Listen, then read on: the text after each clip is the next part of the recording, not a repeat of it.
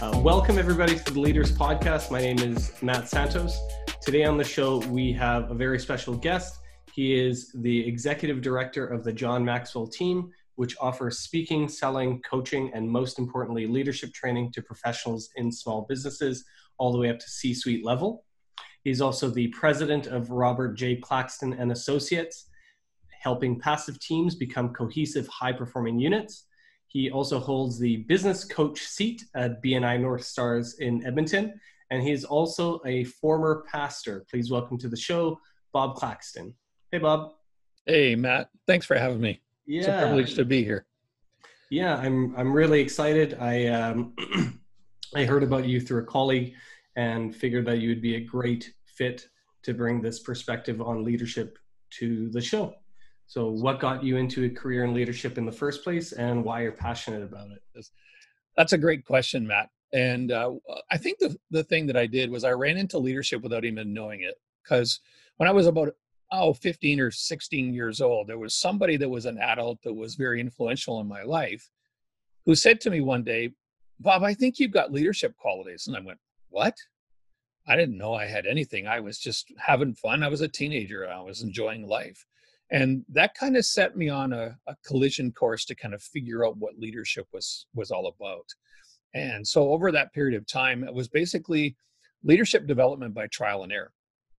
And when I was 18 years old, I jumped on a bus and took a 52-hour journey out to Saskatchewan to go to college. And there I was trained, as you said, in the pastoral role. And so that was the basic training of my career and what I was going to be doing. So I was going to be working with people. And so I had to learn how to do that. But I really never learned what leadership was. And so I started ministry, and about 10 years in, I hit a wall. And I couldn't get the people to go in a certain direction. And I was frustrated, and I could tell they were frustrated. And a friend of mine said, I think you need to go and visit a guy by the name of John Maxwell. He's coming to Toronto. He's doing a 3-day seminar, and he said, I think it might make an impact on your life. And I went, okay. I was desperate. When you're desperate, you'll do just about anything, Matt. So I was living in Mississauga at the time, so I took the GO train downtown every day, and was introduced to who now is my friend and my mentor, John Maxwell, and he ruined my life because he taught me what leadership was all about. And he said, leadership is influence, nothing more, nothing less. And what that meant to me is anybody can lead, because every one of us has influence. I mean, Matt, you have influence over your friends, you have influence over your family, you have influence over your colleague, you have influence over your clientele. Wherever you have influence, you have the ability to lead. Now, before everybody kind of goes crazy on that one, the reality is you either influence them positive or negative. Either you manipulate them for your own gain, or you add value to them and you help them reach their goals and help them, build their businesses and be successful. The other thing he taught me was that everything rises and falls on leadership. So if you think about it, I mean, during this COVID-19 experience, we are actually seeing good leaders and not so good leaders, because we're seeing those that are, and we've had people stand in front of us every day, giving us updates, telling us what we're, and some of them were going, he doesn't have a clue, or she doesn't have a clue what they're talking about. Or, oh, you know what? This person really does have confidence and has the ability to really kind of keep us calm and move forward. And so we see that. The other lesson that he taught me was the highest form of leadership is self-leadership. And people don't really understand that, but I don't. Can you explain that?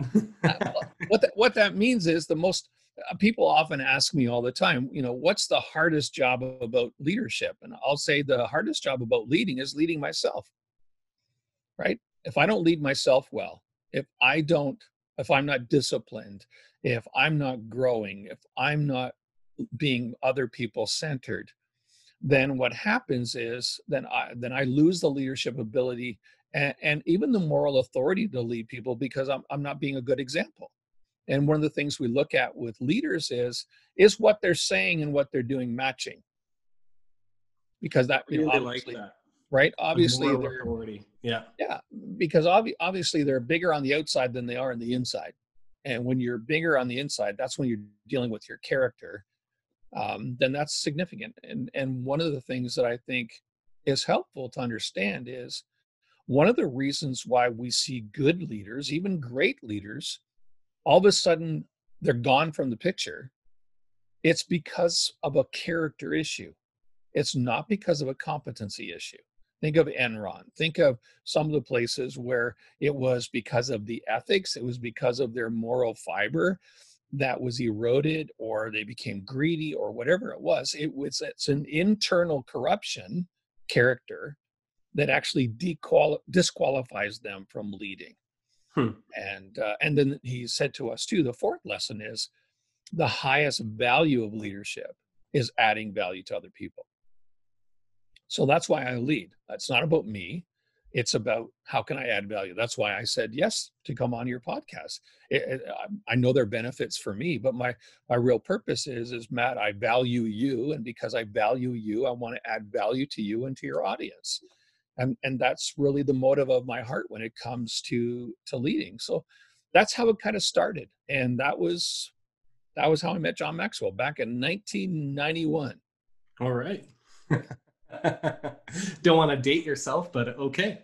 I'm an old guy. I look at my beard. I'm dated. Yeah, well, experienced is the term I like to use. But I really, now that you actually say it out loud, being able to lead, if you can take that position of your own moral authority, I know that it can be very easy to see through people who are just saying stuff and not really following through themselves, not really believing it. And I think you're right. They don't typically last long. No. Because they can't keep up the facade. Right? We call them posers. Posers. Yeah, right. Because all they're doing is they're saying what they want to say, but they're not leading. They're following everybody else. I mean, we're seeing that everywhere during COVID-19. It's just remarkable what it has been showing us about leadership. Yeah, it really pulls back the curtain on, okay, what's actually happening. And like, it seems to me, this is 100% personal opinion, but this crisis period has just kind of exposed how little some leaders actually seem to know. Yes. And they're very likely just giving it their best shot and doing like, hey, like, this is the information that I know and I have to make a call. But it's very easy to see that they don't have all the answers either. Well, and Matt, it's a good point. The reality is most leaders don't have all the answers. In fact, when I was a young leader, I had all the answers. Right? I could fix you. I could fix anybody. Right? But what I've learned the older that I get is I need to start asking more questions because I don't know everything. And one of the things that has exposed people who are posers, like we were talking about when it comes to COVID-19, is the people that are actually leading us are getting up and going, as of today, with the knowledge and the information that I have, this is the decision that I'm making. Now that may change because tomorrow I might get different information. And that to me is a leader with integrity versus saying, this is the direction I'm going, come hell or high water, and I don't care what you think. Now you're not listening and you're not learning. And then how can you lead if you don't listen and you don't learn? You can't lead. Then you're just, you're taking a walk because no one's following you. So you're not leading. You're just going for a walk. Right? Definitely. I think one of my favorite quotes, and this is paraphrasing, but I think it's an Epictetus quote, if you're familiar with that kind of Greek area. It's, how can you learn when you already know? That's right. Yeah. And that's something I think that's really stuck with me, actually. Yeah, absolutely. Yeah. Because then we're closed-minded. And that's there's two people that I really can't help, or anybody can't help: people that know it all and people don't think they're worthy to know anything. There needs to be an openness that I don't know everything. And we did this as kids. We were curious all the time. When did we stop being curious and became arrogant because we think we know it all. Interesting. Yeah. I'm sure we're going to circle back to this because it is another question that I love to ask everybody who's on the show, but I'll just pocket that for now. All right. Good. In the meantime, do you want to kind of give us an idea of what you do for the John Maxwell team nowadays? Sure, absolutely. Let me tell you how I got into it. I told you that in 2011, I got an email that said, I'm starting in fact, my biggest dream when I met John Maxwell in 1991 was I wanted to work for him, Matt, but he lived in the US and I was in Canada. And I thought, well, that ain't going to ever happen. So what was he doing at the time there? He was pastoring, but leading conferences all over the US and Canada. Interesting. I think he just came to Canada. I think Toronto was his first one. Because that was very on early in his career when he started to do that. So I followed him. He mentored me from a distance through tapes and through other conferences that he did. And so in 2011, I got this email saying, I'm starting the John Maxwell team. Would you want to join? And of course I'm going to join. So I said yes. And so I was in the first 450. I was in the first group of 450 people to be trained. And over 6 days, they trained 450 in one. That was probably due to the fact that our hotel couldn't take more than 450 people, but they did back to back. So there was almost 1,000 of us trained that back in August of 2011. And I was just on a call this morning with the CEO of the Maxwell Enterprise, and we've just pushed 33,000 people in 161 countries. Wow. And so my role with the John Maxwell team is I'm part of the President's Advisory Council, which is a volunteer group that gives leadership to the John Maxwell team. So there's approximately 250 of us that are giving leadership to 33,000 people. And my role primarily in the PAC is I'm responsible for the member-to-member resources. So when John writes a book, up until just now, I've written the document that goes with it that people use as a mastermind guide. That's what our responsibility is.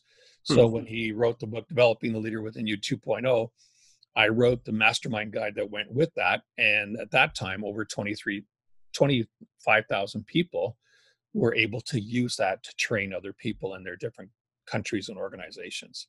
So you're the leader. So it's a lot of fun. It's a lot of fun being at that level because it means that I get the opportunity to be with John a couple times a year when we're not in COVID crisis. It's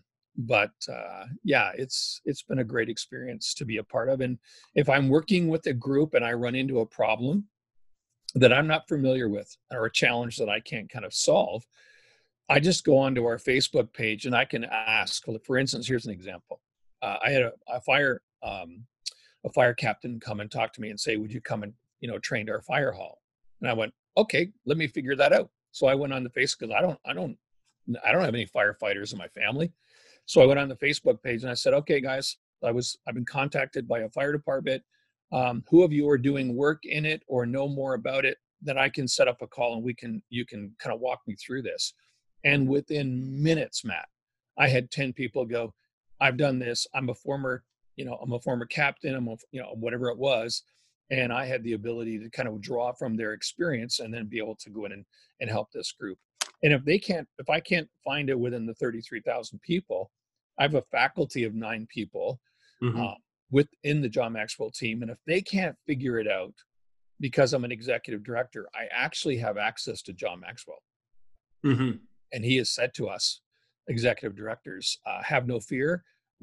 There isn't a problem we can't solve. So there's just a process that I have to go through to get to John. I don't have a cell phone number, but I have access to people who do and have his ear. So that's the fun part. And you know what? He models at the age of 73, he models continual growth and learning.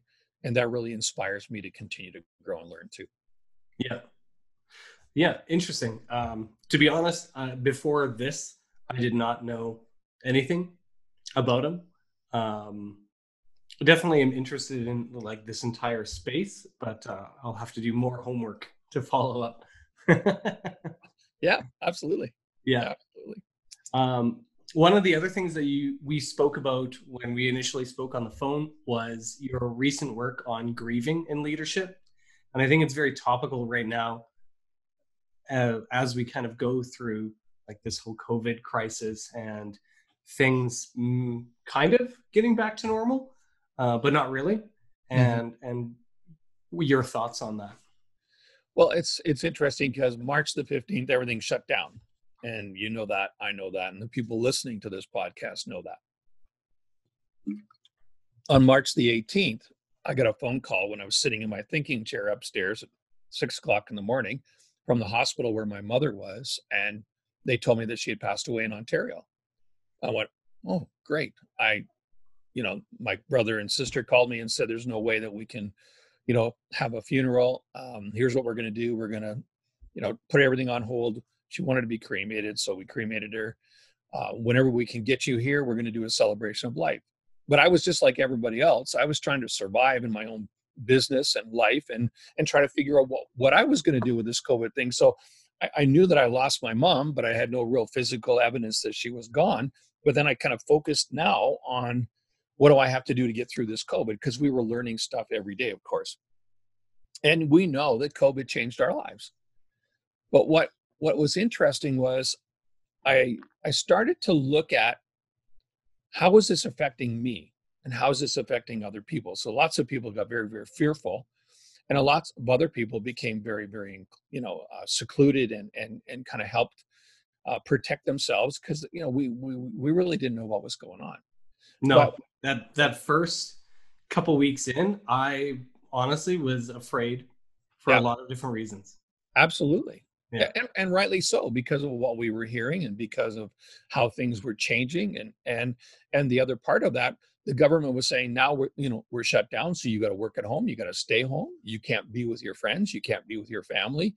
You can't go to a Starbucks like I love doing and working around people because they were closed.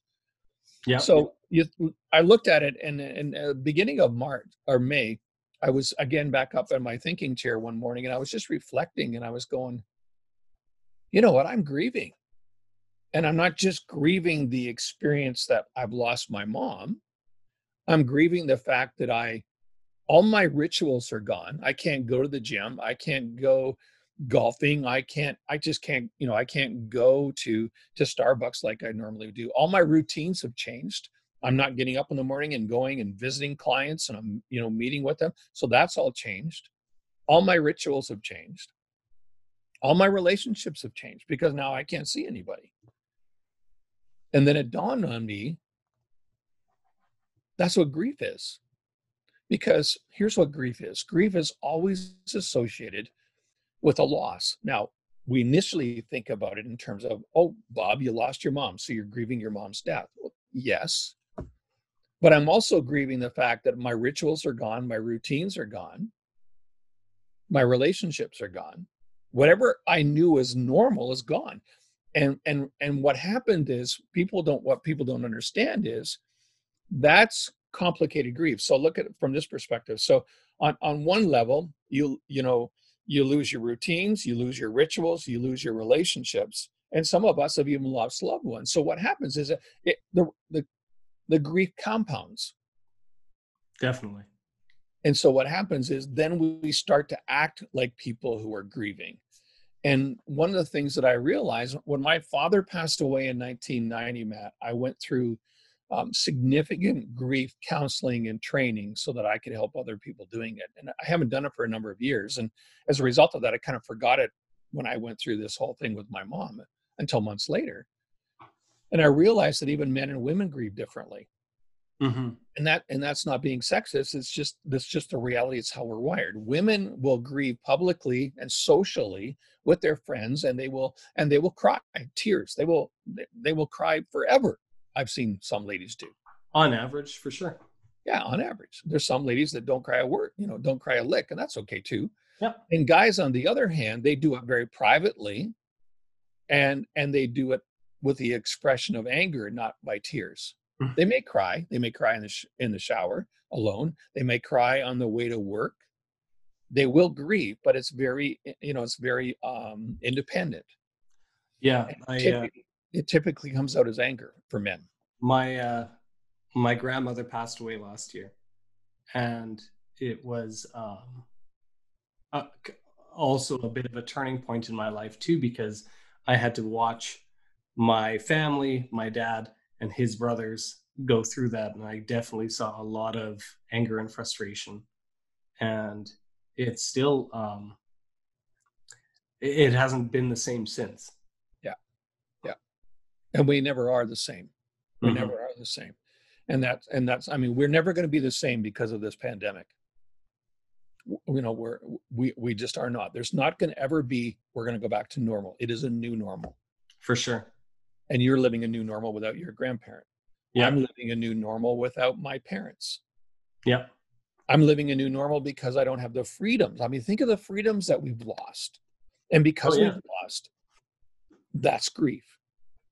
And so I began to think, wow, if that's how I'm experiencing it, then that's how people who are leading teams remotely now, not only are they experiencing it, but also their team members are experiencing it.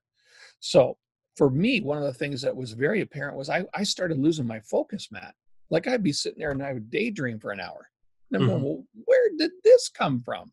It's not that I didn't have lots of time. It wasn't that I wasn't rested. It was, that's how my body was saying, you know what, you just need to check out here because you're on overload. Mm-hmm. So if I'm leading a team and I've got a team member or two who this can't seem to focus on getting their tasks done, rather than getting angry and going, I'm dropping the hammer, or I'm going to fire you, maybe we need to understand what is it they're actually grieving and helping them to understand that what they are doing is they're actually experiencing loss. Mm-hmm. And it's okay. And we're going to get through it, but there's certain things you need to do to go through the process of loss, to go from grief, which is the experience, to mourning, which is basically processing the grief so that you can actually deal with it. You're aware of it, you appreciate it, and you start to express it so that you can come out on the other side. Yeah. And are those the typical steps, or are there kind of more detailed steps associated with that grief or grieving process? Well, there are a number of things. And one is to simply recognize that my grief is real and that what has happened as a result of COVID-19 is legitimate.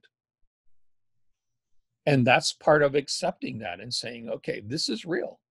Mm-hmm. And it's okay. And here's the problem. The problem, Matt, is in our culture, we don't do grief. No, I'm definitely falling into the private grieving person. Yeah. I mean, even our corporations, they will say, you know what, if somebody dies in your family, you get 3 days. You get 3 days to go celebrate. Now get back to work. What they don't realize is that your head's not in the space. Even you may be physically in your office, you may be physically on the line, you may be physically putting your widget and your wadget together, but you're not there. And rather than help them, they just kind of, well, let's just forget about it. So we deny it, we defer it, and as a result of that, what happens is there's an even bigger problem. Because if we fail to be aware of our grieving, then what we do is we start to numb our pain. Now, let me ask you a question, and I know the answer to this, so let me ask you the question. Sure. And do you think the profits from the alcohol dispensing units have increased, or the marijuana dispensing stores have increased? And the answer, of course, is, it's rhetorical. Yeah. They're the number, there's food that's broken records, then there's booze, and then there's marijuana. So 3 ways that we can actually numb our pain without even being aware of it. Yeah. Oh, I definitely hopped on the baking train as kind of a coping mechanism, it seems like now. Well, that's the joke about COVID-19, right? I've gained 19 pounds because I've been eating everything that's in front of me. Yeah. I can make a hell of a bun now, though. So Absolutely. But you see that, and so then what happens is when you don't when you do that, then you understand that that's the source of the next problem, because then we have addiction issues. Mm-hmm. Then we have engagement issues. Then we have truancy issues. Then we've got production, and it's all. And so what happens is, rather than denying it, we need to admit it and admit that everybody's grief journey is different. And then we need to take the steps to daily embrace that so that we can move forward. So you admit it, and then it's just a matter of trying to accept it or own it, or? Well, you have to start changing your focus, right? And so then you have to start looking at, well, what can I be grateful for today? Mm. Right. And even getting to the place where, what are the memories that I have of my mom that that I'm very happy about, that I'm, that's what I smile about. So there are several different things that we can do to help us move towards embracing, working through, and going from a place of pain to a place of pleasure, in the sense that when I think about my mom now, there are times, Mother's Day was tough. Their anniversary was tough, those kinds of things. And those are trigger days. We have to teach people about what trigger happen. Grief comes in bursts. Like, what does that mean? It means that all of a sudden something will happen. There will be a song that will be played. There will be something you'll see on television. Somebody will say something, and your mind will trigger it to your loved one or to something that you lost. And you'll lose it. Let me give you one story. When my father died, back in I know I'm aging myself. Back in those days, they could smoke in the malls, and my father was a pipe smoker. When I was growing up, he was a pipe smoker. He didn't smoke later on the pipe, but I remember when I was small, I'd make him pipe racks for him so that he could put his pipe things on. And I was walking down. This was about 8 months after he passed away. I was walking down, doing my own thing in a mall, and somebody walked by me smoking a pipe, and I didn't see him. I didn't see him coming. I was preoccupied. I smelt the smoke, and it absolutely destroyed me. I dropped to my knees and I started to wail. Yeah. And I went, where did that come from? Well, it's a grief burst, and it comes when you don't expect it. That's why one of the things that people who are leading others may experience right now is that, why did somebody who's never lost their temper, all of a sudden they've just lost it? Yeah. And, and over nothing. And you go, what? That's grief. Yeah. And I think everybody is very primed for that right now in this kind of high stress, uncertain time. Yeah, absolutely. As cliche as that is now to say, but I feel it for sure. Yeah, absolutely. And so I think what I really am working on right now is, what are the tools that I can give CEOs, managers, HR directors that can help them walk alongside of people. It's not that they come in. You can't take a pill. It's not like, it's not like the Matrix and just take the red pill. You can't take the red pill or the blue pill to fix. This is not about fixing. It's about a process, and it takes time. And it's rewarding when you see people actually go through that process. Yeah. Yeah, definitely. That being said, I think a lot of people could benefit from hearing this type of talk right now, because like the entire world has been through some stuff right now, and we just kind of have to figure out how to get through it.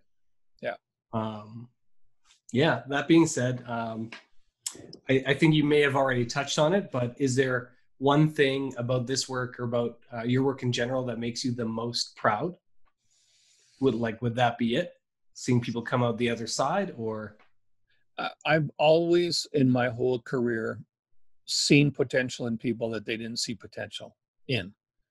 And so I've trained probably 50 staff members over my years of being involved with church. And some of the guys that I trained, they're doing extremely well. They're great leaders.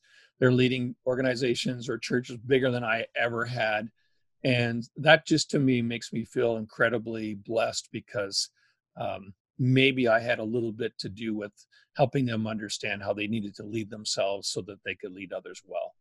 And so just seeing people pop, and when they get the leadership understanding and awareness, and they get it and they go, okay, I can grow, I can change, and I can make a difference. That to me, that happens. And I mean, it happened for me when I was in Costa Rica with the John Maxwell team. There was 250 of us that went down, and for 3 days we taught 15,000 people on leadership values around round tables.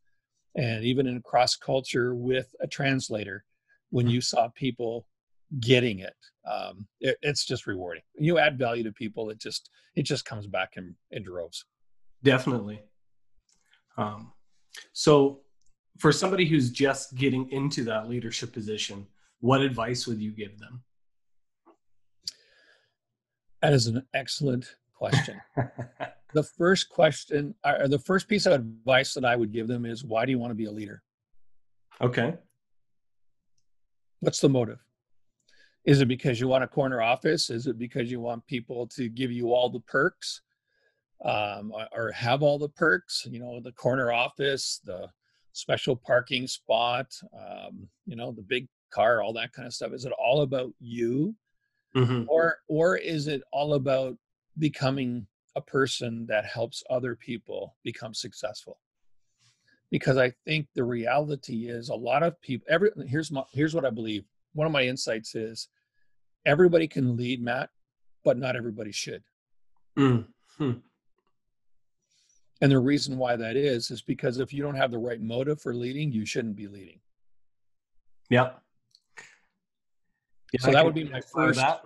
I would say that would be the first question. So if you were to say to me, Bob, I'm brand new to this and I've never done this before, I would ask you, well, why do you want to be a leader? Because I'll tell you what, put yourself in the place of some of the leaders of our province, of our nation, of our country, of our world.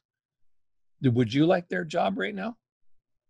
Yeah. The answer is probably not. If you're doing it just for you, you're not enjoying it. But if you're doing it to help people get through this, become successful, stay healthy, because you're doing it for them, it's long days, it's tiring days, there's challenging days, but you're doing it for the right reason. And that makes a huge difference, because there is never 2 days in a leader's life where there isn't a problem that you have to solve. So if you don't want to solve problems, don't be a leader. Yeah. Interesting. Yeah, I can definitely, for people who think that it's easy, because I've seen this too, where I've seen people complain up, so to speak, where they're like, oh, his job is easy. He just has to sit behind a desk all day.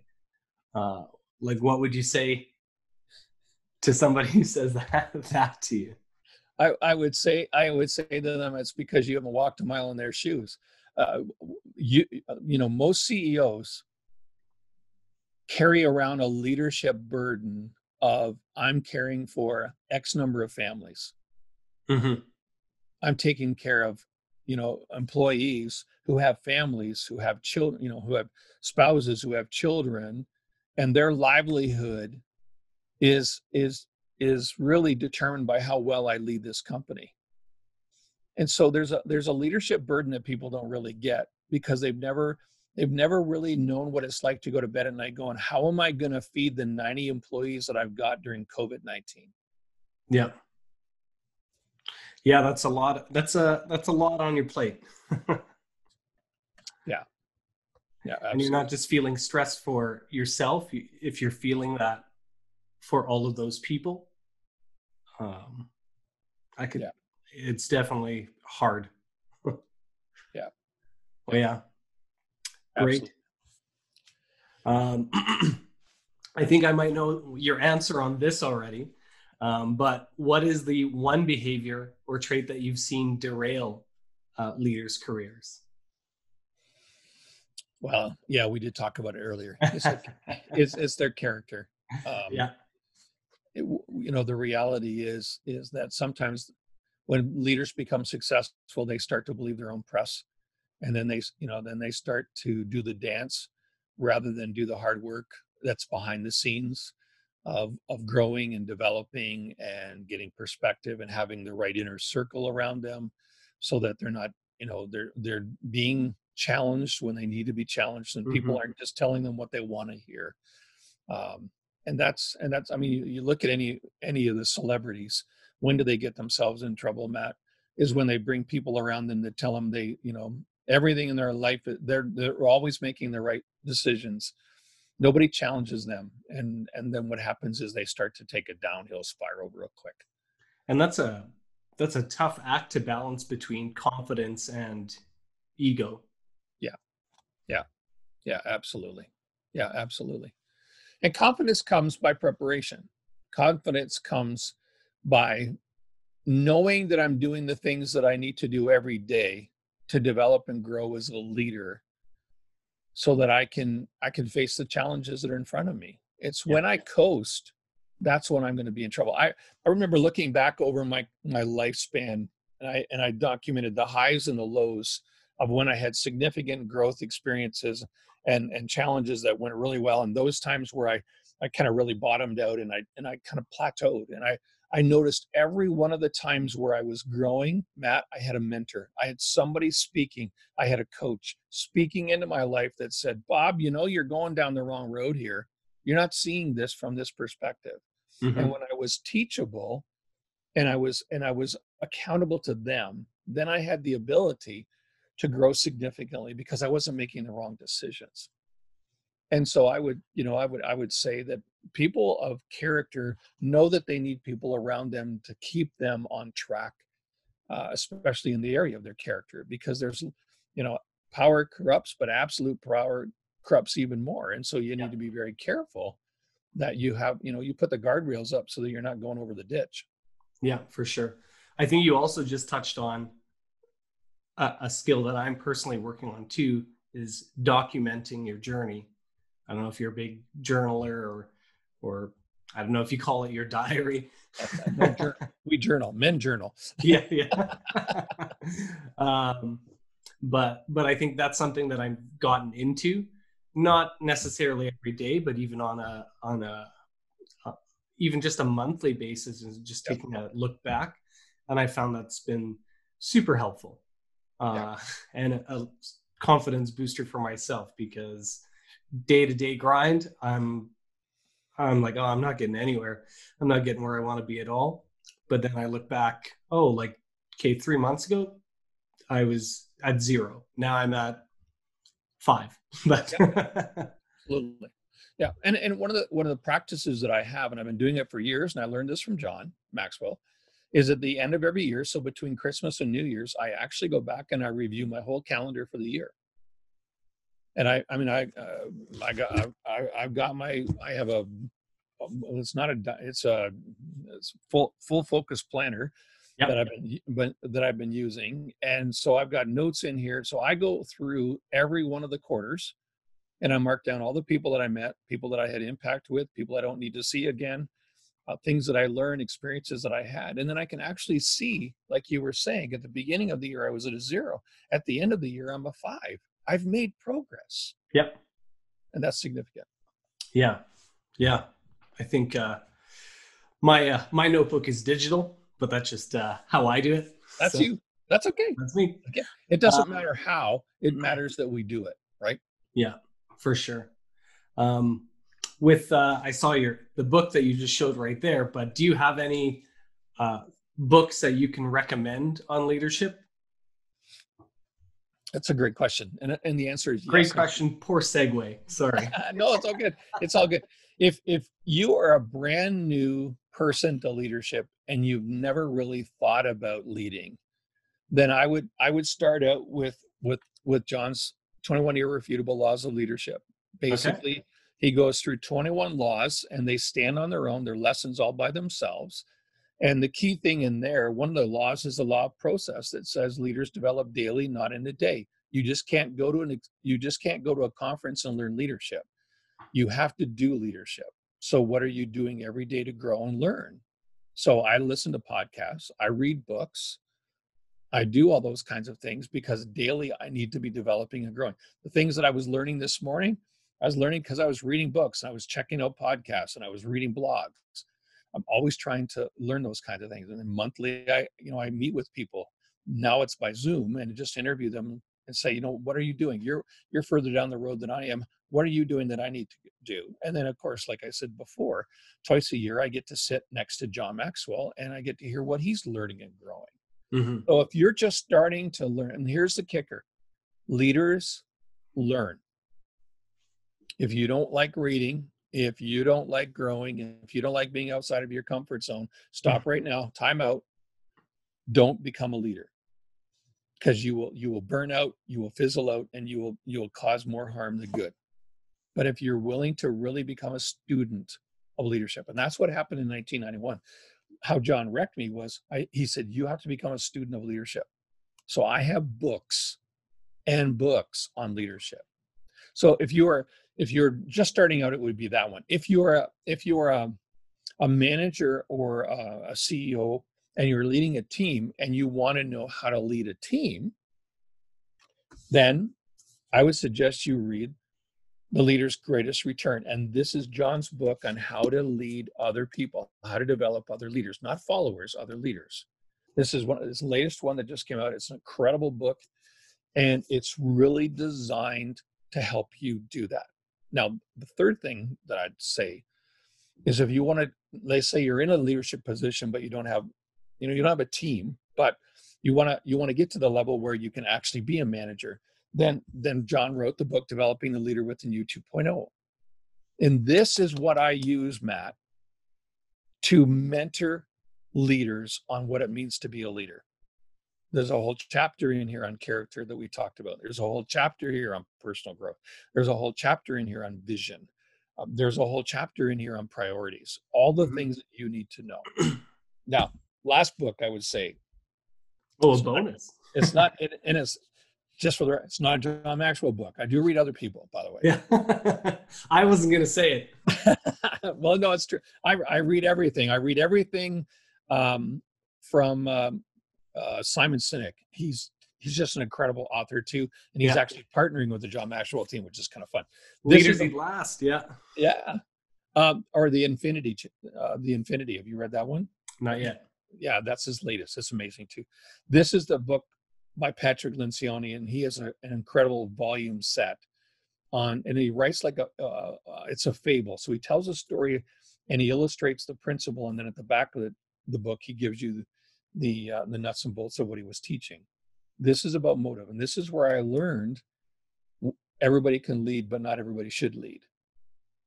And he says, this is his latest book, but he says he should have wrote this book first, because he would go and work with CEOs of these massive, huge companies, and these leaders were leading for all the wrong reasons. And he said, now that I've figured that part out, I start with motive. Why do you want to lead? Because that will determine whether you take and do the hard work that you need to do to become the leader that you need to be to face the challenges that you've got today. Mm-hmm. So there's 4 or 5 books, 4 books there. Yeah. No, great. I'll just add it to the ever-growing list. I get it. Totally. Yeah. But no, that's very helpful. Thank you. And then I think lastly, you have a webinar coming up. Yes, I do. So if people are interested, do you mind sharing what it's about and how they can get involved? Sure. It's a webinar on the unrealized pandemic of COVID-19, and it's 6 steps to start navigating your loss. And it's on July the 17th. People can go to my website, robertjclaxton.com, and up in the upper right-hand corner, there's a little button that says the unrealized pandemic of COVID-19, and it will take them, they can register. It's for free. And we're going to do a webinar, and I'm going to go over the 6 steps that you need to do and have and start to start processing your grief. And I'll go into greater detail during that 1-hour webinar about what they are, and I'm going to give them some tools to help them figure that out. So just go to my website. Awesome. And love to have anyone. Great. I think that'll given what we've talked about already today, I think that'd be really helpful to a lot of listeners here. That's awesome. Thank you. Yeah, thank you. No, thank you so much for coming on the show. If people need to get in touch with you, you've already said your website, robertjclaxton.com. Is that correct? That's right. Yeah. Yeah. And is there any preferred mode of contacting you? Well, they can email me at bob@robertjclaxton.com, and or they can text me at 780-264-4955. That's all on my website as well. Great. They can reach out to me. I'm on Facebook, and I'm on Twitter, and I'm on everything else. So LinkedIn. Yeah. Great. Thank you so much again. You're welcome. Thank you. Like I said, you've been in the leadership game for a long time, and it's exciting to kind of hear how your own kind of philosophy has morphed over time as a result of that. Yeah, absolutely. Yeah, thank you. Thanks, Matt. Appreciate it.